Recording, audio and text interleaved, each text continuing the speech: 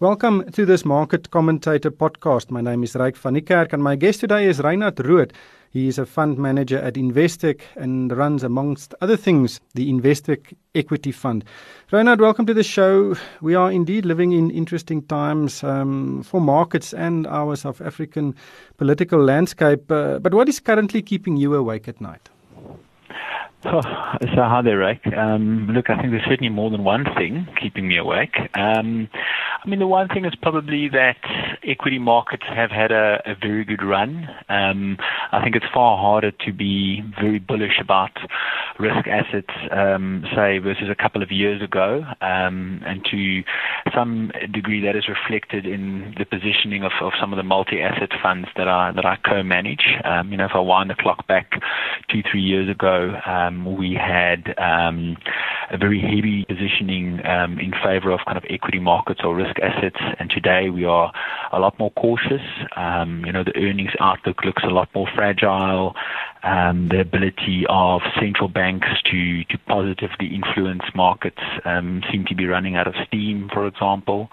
And then, I think currency markets are very interesting, and it's had a profound impact on the behavior of certain asset classes and asset prices.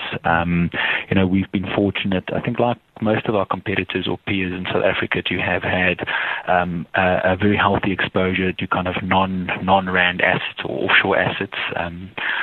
Multi-asset funds, in the local equity funds, we've had a fair amount of rand hedges. And again, you look at kind of the rand and the immense depreciation of the last 2 years or so, and kind of I just wonder whether that's likely to continue at the same pace, and kind of if it doesn't, what is the impact that it might have on some of the other assets like commodities and SA domestic stocks.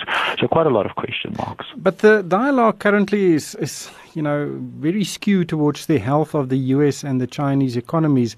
Very small pieces of economic reports or data or new indicators can move the market across the world. Gerard Lampen of Sanlam iTrade recently tweeted that he wishes that things would calm down a bit and that companies could be valued according to their earnings expectations and not about dodgy economic forecasts. Is he right? Look, I think it is a good observation. I think the markets have become extremely sensitive to macro data, to what central bankers are saying, and that's because probably they've had some influence in terms of asset prices over the last couple of years. I've got some sympathy for the view that had it not been for central bank intervention and immense amount of liquidity being injected into markets relative to history, whether it's the European Central Bank or the Federal Reserve, Bank of Japan, perhaps things would be less sensitive to macro events, but at the moment, yes, they are. And I find, markets are very correlated, and certain asset groupings are very correlated. The dollar weakness, for example, like we've seen recently, has an immense impact on kind of emerging market equities, on currencies. Equities are very correlated, seems to like the oil price even, days when the oil price are up 5 or 10%, risk assets rally quite strongly. So it's just one of those periods where, volatility is alive and well. It certainly increased a lot. And I think it was almost a little bit too easy the last couple of years, in that volatility was quite low relative to history. And we just seem to be entering a period where things are going to be a little bit more choppy and a little bit more volatile. And I think it's going to remain like that for quite some time. So it's going to be a more difficult environment to manage other people's money, because one will have to just manage this higher level of volatility going forward. An interesting piece of information that was made public last week was the S&P Indices versus Active scorecard published in the US, and it suggests that South African fund managers have a better chance of beating the index or their benchmarks than their European or American counterpart. But it still says that only on the long term, over 5 years, only 25% of fund managers actually beat the benchmarks. Do you think that trend will continue? Look, I think there's obviously been many studies done on this, and they all kind of confirm the same thing, is that, broadly speaking, especially after fees, active managers as a collective group underperforms kind of the passive indices. I mean, one has to say that, if one goes to the passive debate, you must remember that all passive funds charge a fee as well. So 100% of passive funds underperform the market. I mean, they all underperform the market because of the fee that they charge. But there are some active managers that obviously perform very, very well and have kind of long, very established track records. And I think I've got some sympathy for the view that, it's perhaps some markets are more efficient than others. I think the US market is a very efficient market. That's why people struggle to beat that. There are quarterly sales and trading updates. Information gets kind of disseminated very, very quickly, and investors act very aggressively to that information. There's a higher degree of dynamic, say, algorithmic trading, whereas you don't find that really in kind of emerging markets, and to a far lesser degree, for example, you're in the SA market. So maybe that is why SA fund managers have it a little bit easier to beat the market than US counterparts. I mean, Europe is an interesting one. I mean, we actually run a very good, very successful European strategy from our London office that has beaten the European market significantly over time, and we've often tried to internalize why that is. And I think it's because the European market is a very diverse market. I mean, I think you've got European banks on the one side, there's a lot of commodities and resources, but there's also lots of kind of very good, like, consumer staple companies. So it's quite a rich hunting ground in order to generate alpha. So I'm surprised that you're saying, quite a few people struggle to beat European markets, but there will always be managers that tends to be better stock pickers than others. And yes, I mean, all managers go through a period of underperformance. I mean, even a 5-year period is not that long.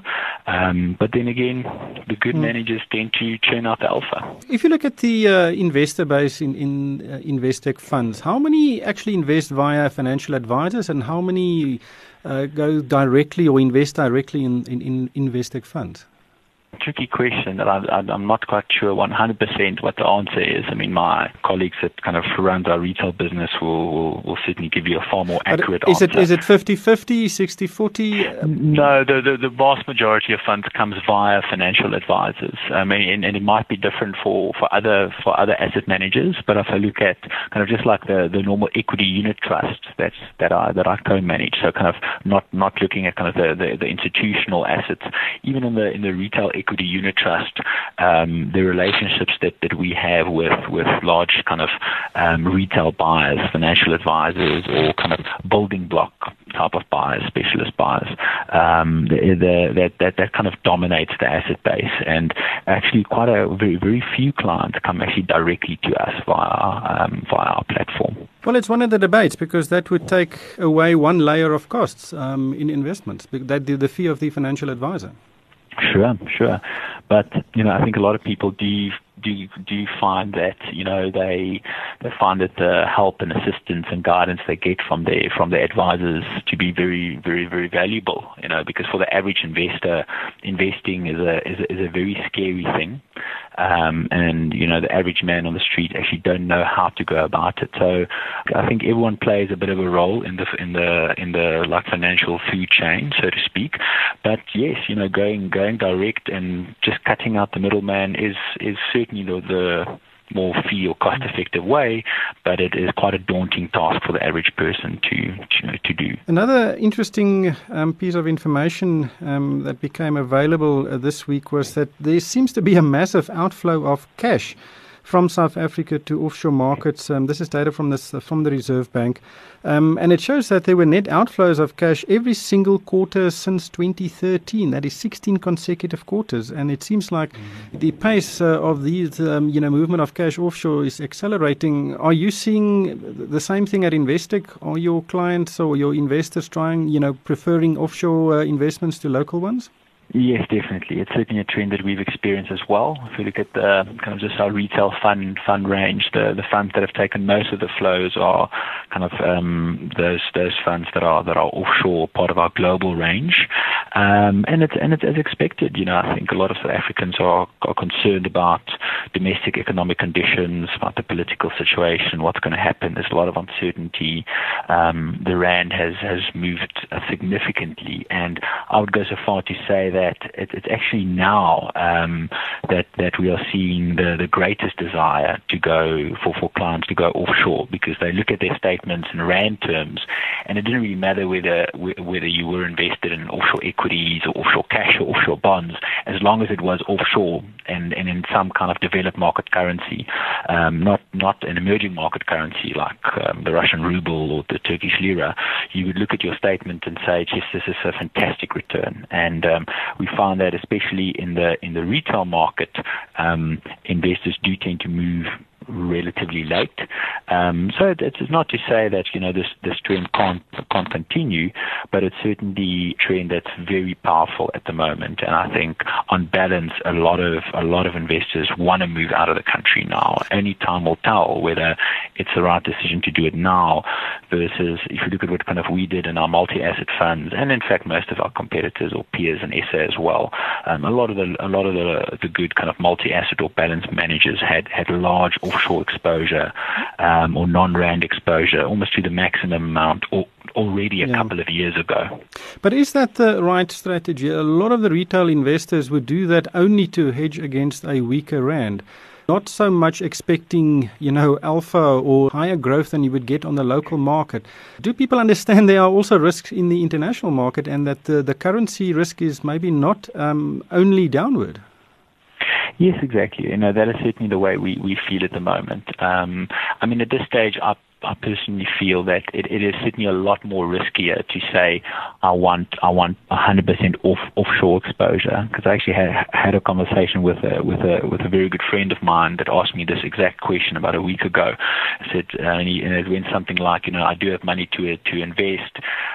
Do I go 100% offshore now? And I said to him, had you asked me 2-3 years ago, the answer would have been far easier to actually say yes, go and do it.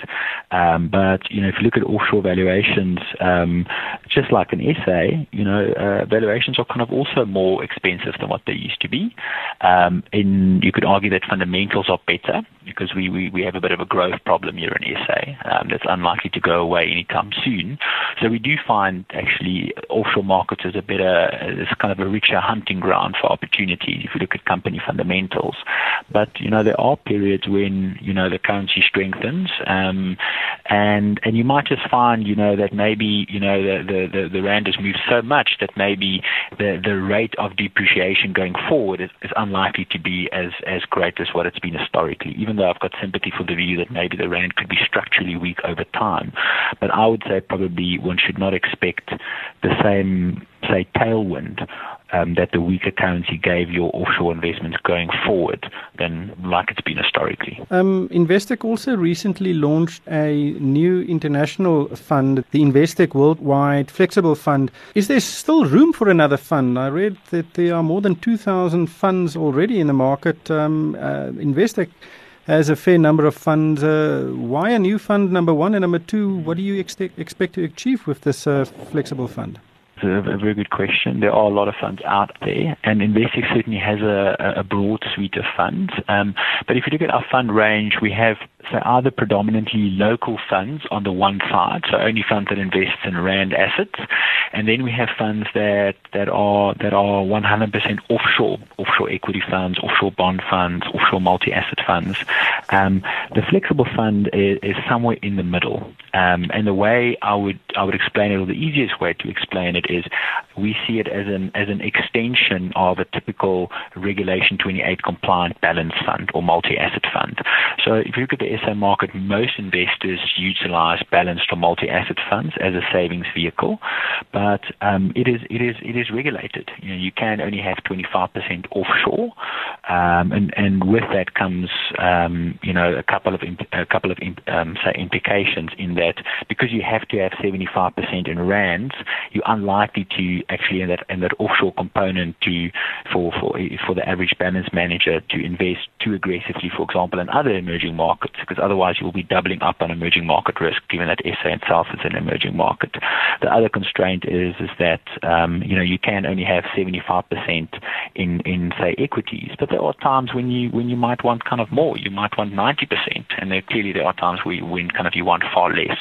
So this is really a fund that's tailored for South African clients. It's not a global fund that will be selling globally to other clients, but it's a type of fund where we try and take the difficult questions away from the client, in that we will make the currency call on their behalf. We will decide, do we want to be 70% invested in offshore assets, or do we only want to be 20% invested in offshore assets?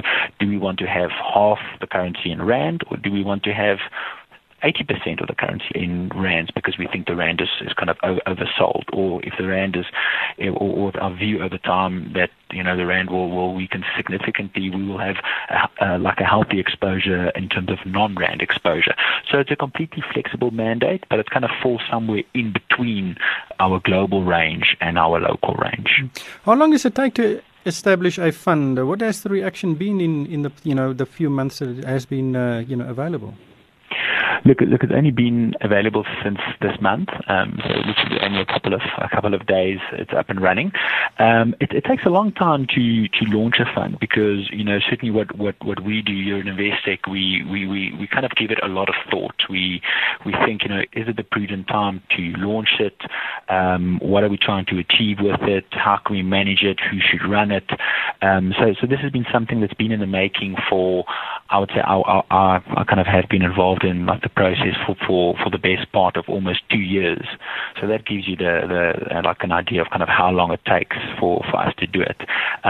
Because with a flexible mandate, you're starting with a blank sheet of paper, and that in itself brings a little bit of risk. So one has to be very clearly defined what you're trying to achieve with it. And we've thought long and hard about it. What a worldwide flexible fund for a South African client really should be. And again, to us, it's a multi-asset fund. It's not a 100% equity fund. It's got the objective of long-term capital growth. But given that we have more opportunity for diversification than, for example, a typical Regulation 28 compliant balance fund, we should be able to construct a more efficient portfolio. And with that, one should be able to actually deliver, for example, slightly higher returns than our Reg 28 compliant funds at a similar level of risk. Looking at the Investec Equity Fund, this is one of the flagship funds you manage. It has performed well in the short term and medium term, but I just want to focus quickly on Naspers is the biggest shareholding, was the company that represents the biggest shareholding, a pretty big 14.6%. Why the magnitude of that investment in Naspers, and aren't you not concerned that it may pose a bit of a risk? Look, it's a very good question. We certainly ask ourselves that internally quite often. Look, if you look at the history of the positioning, I mean, we typically don't have more than 10% in a particular fund, but obviously the stock has done so well, and with growth over time, it is kind of crept up to the position that you see at the moment. Quite interestingly enough, given that Naspers is now by far the biggest stock in the market, if you look at the weight that Naspers has in the shareholder weighted index or the all share index, one could actually say that we are underweight the index, but we're not closet index managers. We don't start with the index and then take kind of bets on kind of either side. We construct the portfolio just in absolute terms. So I mean, we're still very comfortable with the outlook for Naspers. We think it's one of the few businesses on the exchange that has multiple years of growth ahead of it. And I would go so far to say that it's not as cheap as what it used to be, and it's always a difficult stock for value managers to get their heads around. But if I look at Naspers today, you're basically just buying the Tencent business, and we really like the growth prospects of Tencent. We think they are transitioning from essentially a gaming company that started obviously in PC gaming and then went on to mobile gaming. They're transitioning into almost more of an advertising business in time. And it's kind of the Facebook model. So if you look at Facebook today, almost 80% of revenue comes from advertising. We don't know if Tencent will get there, but we think a large part will come from advertising, which is not in the price. And then you get all of the other non-Tencent assets is not valued whatsoever. So one could actually make a bit of a value argument. So we quite like it. Just lastly, what are you currently buying on the JSE and what are you selling? Well, obviously I can't tell you exactly, but what I will say is that we've made significant changes to the holdings in the equity fund over the last couple of months. I mean, market conditions have changed quite a bit.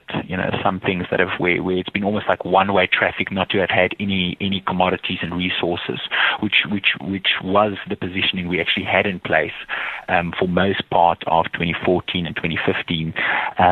I would go so far to say that we think it's quite risky not to have any exposure to resources at the moment. So we don't have a significant amount, but you'll see in the top 10, for example, a share like AngloGold, and below the top 10 we've got shares like Glencore and Billiton, and those have all been kind of recent additions because the shares have have really performed poorly, and we're just asking the question whether it's still so prudent to have nothing, and we think the answer is no. And then the sales have been rather more stock specific. It's been on the banking side of things where we've been, say, invested in a stock like FirstRand for 7 or 8 years. It's kind of been one of the top holdings across our funds, and like you don't find it in our top 10 anymore. We think a large part of that investment thesis has played out. And then some of the Rand hedges, that's been great to own. It's been one-way traffic with the Rand weakening so much. We're struggling to find the compelling investment opportunity there compared to a couple of years ago. So we're slightly more sector neutral now than what we've been before. But what is absent in the top 10 are companies like Richemont, SAB, Sasol, companies that really performed well since for the last few years, but have been sold down because of the extreme valuations. Yeah, I think, it comes up to the point, we have done quite well. The equity fund is one of the better performing funds in its category, and that's been done without any kind of offshore exposure. The fund has had no offshore exposure during this time, so it's been 100% SA invested fund.